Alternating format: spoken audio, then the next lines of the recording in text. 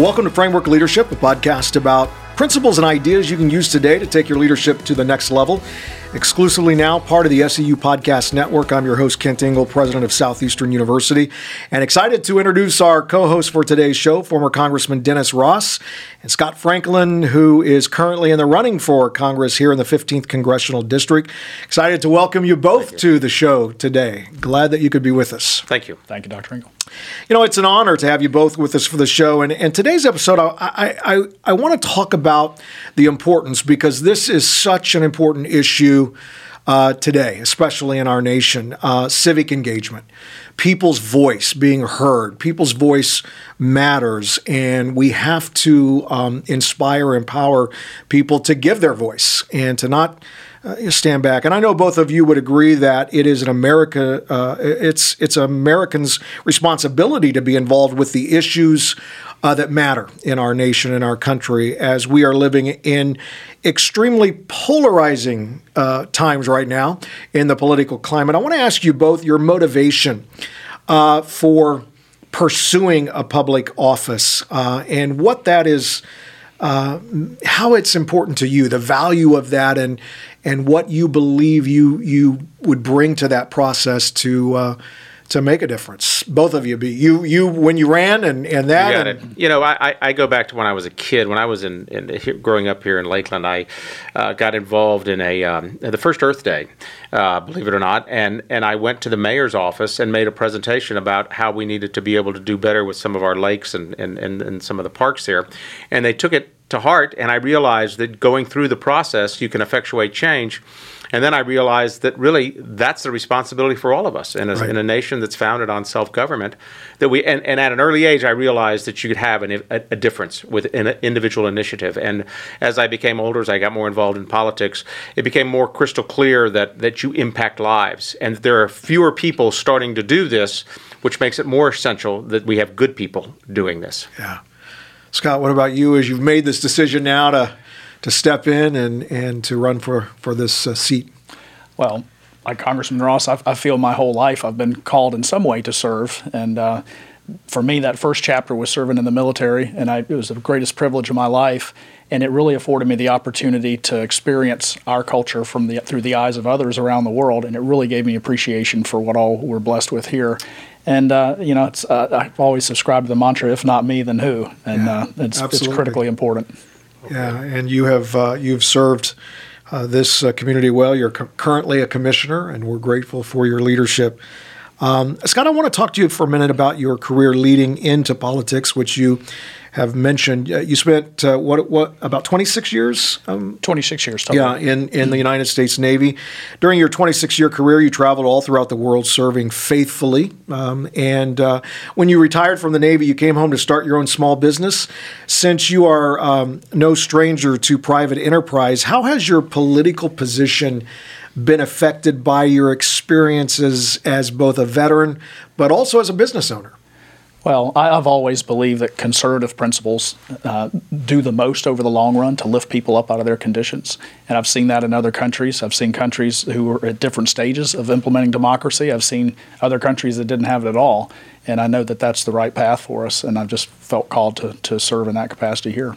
Yeah. Why should other business, as a business owner, why should other business owners engage in the civic process, and what's the value of that? Well, it's interesting. When I go back to my decision to run for city commission, I would find myself sitting around with a lot of my peers complaining about things that we didn't like. And at the end, people would say, but who in their right mind would want to do that? And we all get busy doing our things and feel that someone else out there is going to be carrying the load. And that's not always the case. And when we start to see races go without a strong field of candidates to come in and try to compete for those, then I think that's a dangerous path. Yeah, and actually I'd like to ask that question to you as well, Dennis. Why should business owners really jump into the process? Several reasons. One, if they want to have a good consumer base in which they can have good customers, they would want them to be engaged in the process. Businesses are absolutely connected to relationships. And one of the things that I've noticed is that those businesses that are more in tune to their community by building relationships, supporting programs, whether it be a nonprofit, whether it be a school, whether it be a hospital, those businesses do so much better, not only in their bottom line, but just in the retention of employees and the pride that those employees take in that business because they know they partner with that community. Corporate citizenship is just as important as individual citizenship. Yeah. Now, the pandemic has really struck the small business community. There's no doubt about it. In both of your opinions, what kind of legislation do we need right now to favor small business owners and help them grow and thrive past this pandemic? Well, as a lawyer, I will tell you one of the things that concerns me is going to be the threat of lawsuits for liability from contracting COVID that would absolutely cripple a strong recovery in this economy. And I think until we know more about this virus, I think we have to focus on, of course, safety and welfare of each individual, but we also have to understand that the economic engines cannot be shut down, and we need to be able to support and promote the wheels of commerce to start getting back together so that people can make a living and become productive again. It's going to be interesting to see what happens both in Congress and in our state legislature with new laws that are going to be proposed that concern themselves with the impact of COVID. Yeah. Scott? Well, just to add to that, as we saw in the first waves of the COVID relief, a lot of small businesses, those business owners are the ones opening the doors in the morning, closing at night, and doing the books, and there was a lot of detail to get through to understand how the programs work. So I've been pleased to see how we've ramped up our education efforts around how to get the funds into the hands of the people that need them most, because it's those small businesses they're the most vulnerable. Yeah, and to follow up, Scott, talk to us a little bit about the city of Lakeland's approach to this pandemic, how we have been working to protect our small business owners here in Central Florida and in this community. Well, we start with city staff. The city of Lakeland is one of the largest employers, but because we have so many different facets to the City of Lakeland organization, taking care of our city staff in areas where they were not able to work with face-to-face with customers, we found places where we could get them realigned and all, thankfully gainfully employed. And just reaching out through communication programs, working with the chamber and other different groups to try to promote the information that we could see coming down through the government, make sure it was getting into the right hands. Yeah. Before we take a first break here, Dennis, I want to talk to you about the ACPL, which you have brought amazing leadership to, and you're a gift to this community. You're a gift to this university and to our students. You're working with up and coming college students that absolutely want to pursue positions in public office. They do have a passion to make a difference, and they want to be solutions to the issues and the challenges that we're facing. As you're teaching and navigating this education process, what is different about the upcoming generation of political science students that you're seeing, that you're observing as you spend time with them? Well, probably the most impactful response I've seen is that once they're exposed to real life political leaders, they understand that they're no different than them, and they have this passion now to want to become more like them and get involved in this process. When we took students to Washington, D.C., we sat with Secretary Carson, who is Dr. Carson, who heads up the HUD, Housing and Urban Development, and to see the response when they realized that this is a man who came out of abject poverty with an illiterate mother who disciplined them, and he becomes the chief of neurology or pediatric neurosurgery at Johns Hopkins. They also have these opportunities. And what I've seen is that they come into class because they want to be in class, but then all of a sudden they understand that politics permeates every aspect of life, every sector of every occupation, and that they know that they can be those people that make that positive influence. And they also know that that we have to have those people.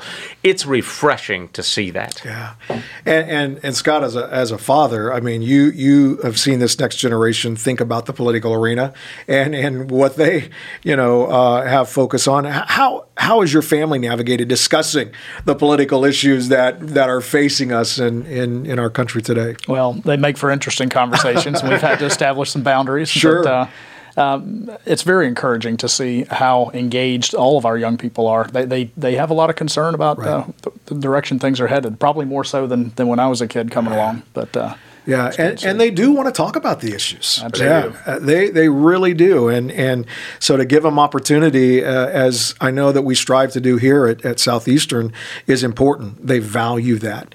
I want to, in fact, actually a follow-up. You mentioned boundaries, because I think that's an important thing.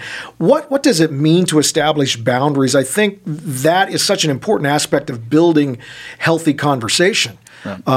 And dialogue today in our nation. I mean, yeah, we saw it front and center in a debate not too long ago. And how to talk to me about those boundaries, because that's important. Well, we it's cliche, but be able to disagree without being disagreeable. We've had to settle on that and define that for ourselves individually. But I think so much of it really comes down to our kids seeing what we model to them. Right. And unfortunately, they are very frustrated to see just the level of just bitter partisanship among adults that frankly don't act like adults a lot of times. So I think we need to be modeling better as the role models for our younger people. Yeah, so good. Well, we're going to take a quick commercial break. We will be right back after a word from our sponsors. If you're a driven professional striving to expand your leadership and impact change at any level of your organization, Southeastern University's online master's degree in leadership is definitely for you. This program provides you the opportunity to learn in the context of entrepreneurship, nonprofit leadership, research, or organizational leadership.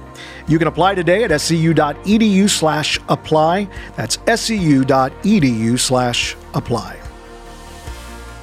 Dennis and Scott, I know you both are men of faith, and in today's political arena, it seems at times that there is no moral compass for navigating government and power. I know you both are men of integrity that lead from a place of deep conviction. How has your faith influenced your way of thinking in terms of the politics that you engage in, and in terms of the decisions that have to be made for this nation? How does that faith inform you?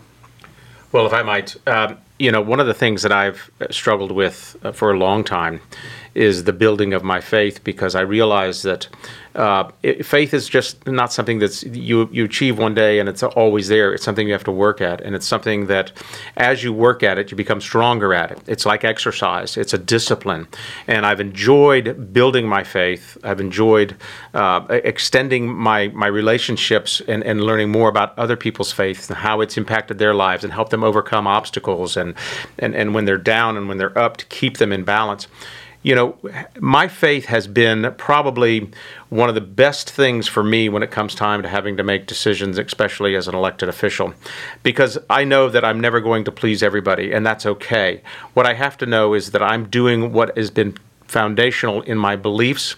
When we talk about a moral compass, we have to also understand that, you've got a world out there that seems to get further and further from Judeo-Christian values and become more secular.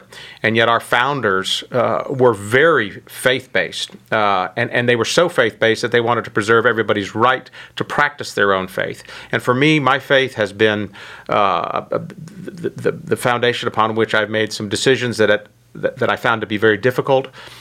But our time here is temporary anyway. Sure. And to know that you're doing something that you firmly believe in, although it's difficult, I might not be able to make it right, but I know that I can do the right thing. Yeah. And that has been probably the best thing about my faith. That's good. So my faith is clearly my azimuth, and I try to remind myself daily, anytime before we're going into any sort of political arena, whether it's a commission meeting or these campaign type events, that I remember whose I am, and that any decisions that we make or I'm a part of will be pleasing to God when it's all over with. And I kind of have a little mantra that I go through, and it's breathe deep. Yeah. Assume positive intent, and extend more grace than you expect in return. And I feel if we could go through a lot of our meetings with that sort of philosophy, we'd get more done. That would be great. Have you ever found, either one of you, have you ever found yourself caught between a rock and a hard place because of faith, and how did you navigate that? Has there been any moment at all during your tenure in public service?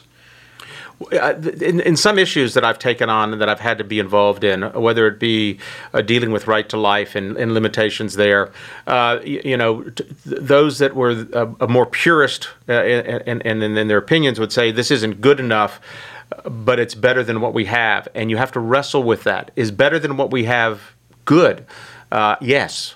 We've got to keep moving the ball forward. And while you can't get everything you want, which is one of the most difficult things about being in the political world, because you do have to compromise, you have to reach consensus, as long as you're getting closer to where you know you need to be as an individual and as a nation, I think you're doing the right things. And while those are difficult decisions, it does give you some solace to know that you're advancing what you believe to be your Christian cause and values. Yeah, that's good.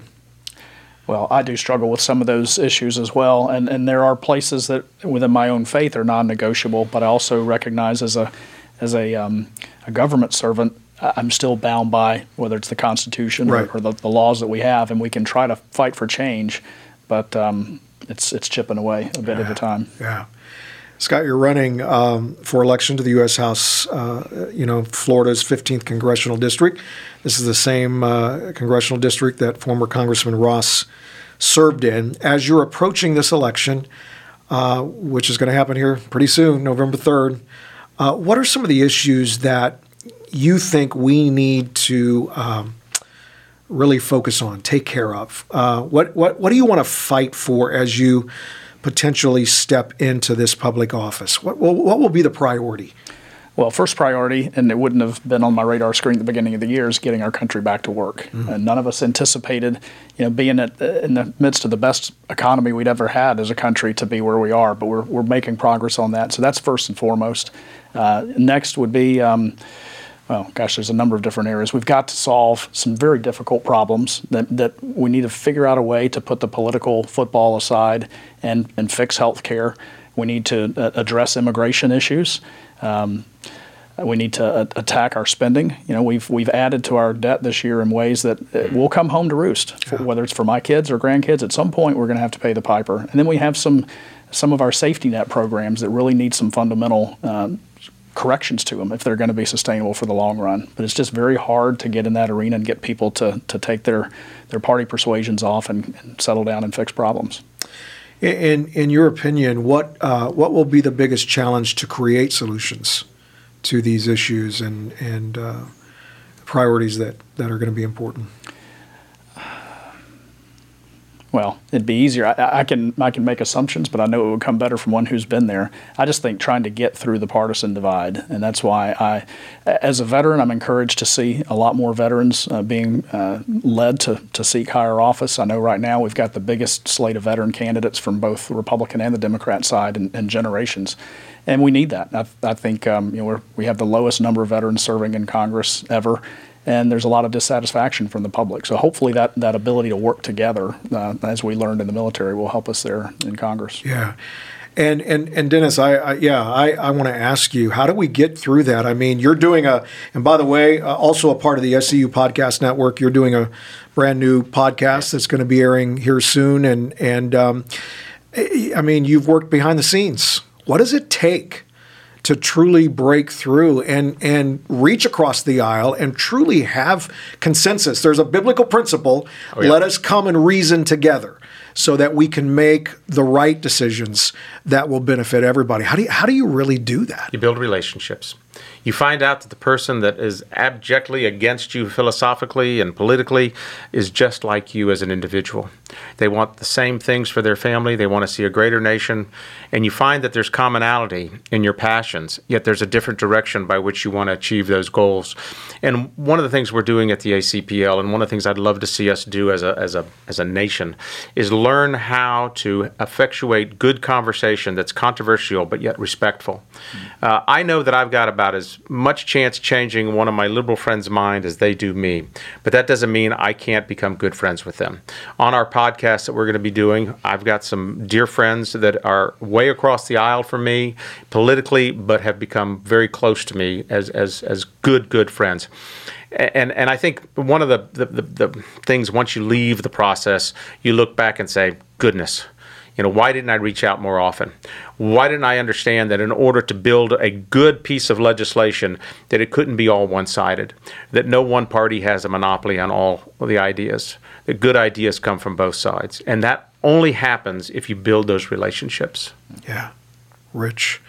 As we close our time together, a couple questions. There are some citizens in our country that choose not to exercise their right to vote. They say that their vote actually is not going to make a difference. So why should I go out there and do that? What would your response be to these citizens who are choosing just to sit back on the sideline because they don't think it's really going to count? If I might address that first of all, not to vote is as impactful as voting. Sure. Because you're empowering one of the other two candidates by not voting. Second of all, I think you're doing a total disservice to your citizenship, which requires you to be actively engaged in this process. You may be disgusted with the people, but the only way you're going to change that is by asserting your right to vote, so that as a consumer, you will change the product that you want to see that will accommodate you. That the more we get involved, the more we vote, the better we mold the candidates we want to see and have the leadership that's necessary to effectuate the positive change that we want to see in this nation. It pains me to see that people sit at home and make up every excuse about not wanting to vote. And, it's one of the most fundamental rights. It's the only right that we have to exercise that can absolutely, if not exercise, take away all the other rights. And so that's why we've got to make sure that we don't lose our right, that we continue to exercise that right to vote. Yeah. Scott? It's our fundamental right. I mean, they're really all other rights we have as Americans start there. And, there's no room to complain if we don't participate. And somewhere out across this country, there will be races that will be decided by such slim margins that the people who sat back and didn't vote would have made the difference. Yeah. We're about to hit probably the most divisive election we've ever had, or in quite some time. What do you think the catalyst will be, no matter the outcome, to bring healing to this nation? Well, it has to start with each individual knowing that they are the agents of change to make this nation better than it was. Otherwise, it will be a cataclysmic event that brings us together, and I don't want to see that happen. Whether it be another 9/11, or whether it be a natural disaster, whether it be an economic collapse, those types of things bring us together involuntarily. But if we were to open our eyes and see that we can be those agents of change, that it's not about partisanship, but it's about patriotism, and it's about being part of a nation that has a history unlike any known to mankind. And the potential out there for continued success and sustainability is amazing. But it has to be each one of us. It's the same way of having faith. It's a discipline. You exercise it every day of your life. And eventually, we get there. Yeah. I agree. When we look back through our nation's history, the times that we've come together, the greatest have been the times, following the greatest calamities. And I think, initiatives like Southeastern's doing here with this school, getting civics back into the classroom and making people understand, teaching that, because sadly, a lot of people just don't have that fundamental knowledge. Yeah. And that's what we're striving to do, make it evident how important their participation is. Absolutely. Dennis has served in the seat that you are vying for 8 years. Dennis, any parting advice to Scott as he heads into the closing weeks of this? Well, let me preface my comments by saying I'm glad I'm not running against him. And let me just talk, because I want to make this clear. At the ACPL, we try not to dabble in policy. We look at process. And one of the things we focus on process is, what would you want in the qualities of your leader? What would you want in a person who would exemplify those characteristics of statesmanship? And I can tell you that Scott does that.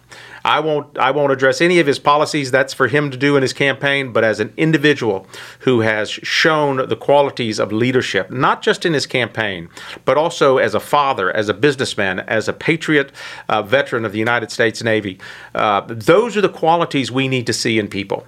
And I don't care if they're left, right, or in the middle. That's what we want to see. And so I just encourage you to continue the track you're on. I think that it will benefit not only you, but a very good nation. Well, thank you. Well, Scott and Dennis, I want to thank you both for joining me today on the Framework Leadership Podcast. I'm thankful for the insight that you bring our community a tremendous value. And the way that we need to be involved in civics is so important. For all of our listeners, I hope that you leave this conversation today with a desire to be involved and make a difference in the things going on in our nation. Whether you believe it or not, the people that we elect into public office actually make a difference in this nation. Do some research. Go out to the polls on November 3rd to make your voice heard. We will see you next time on Framework Leadership.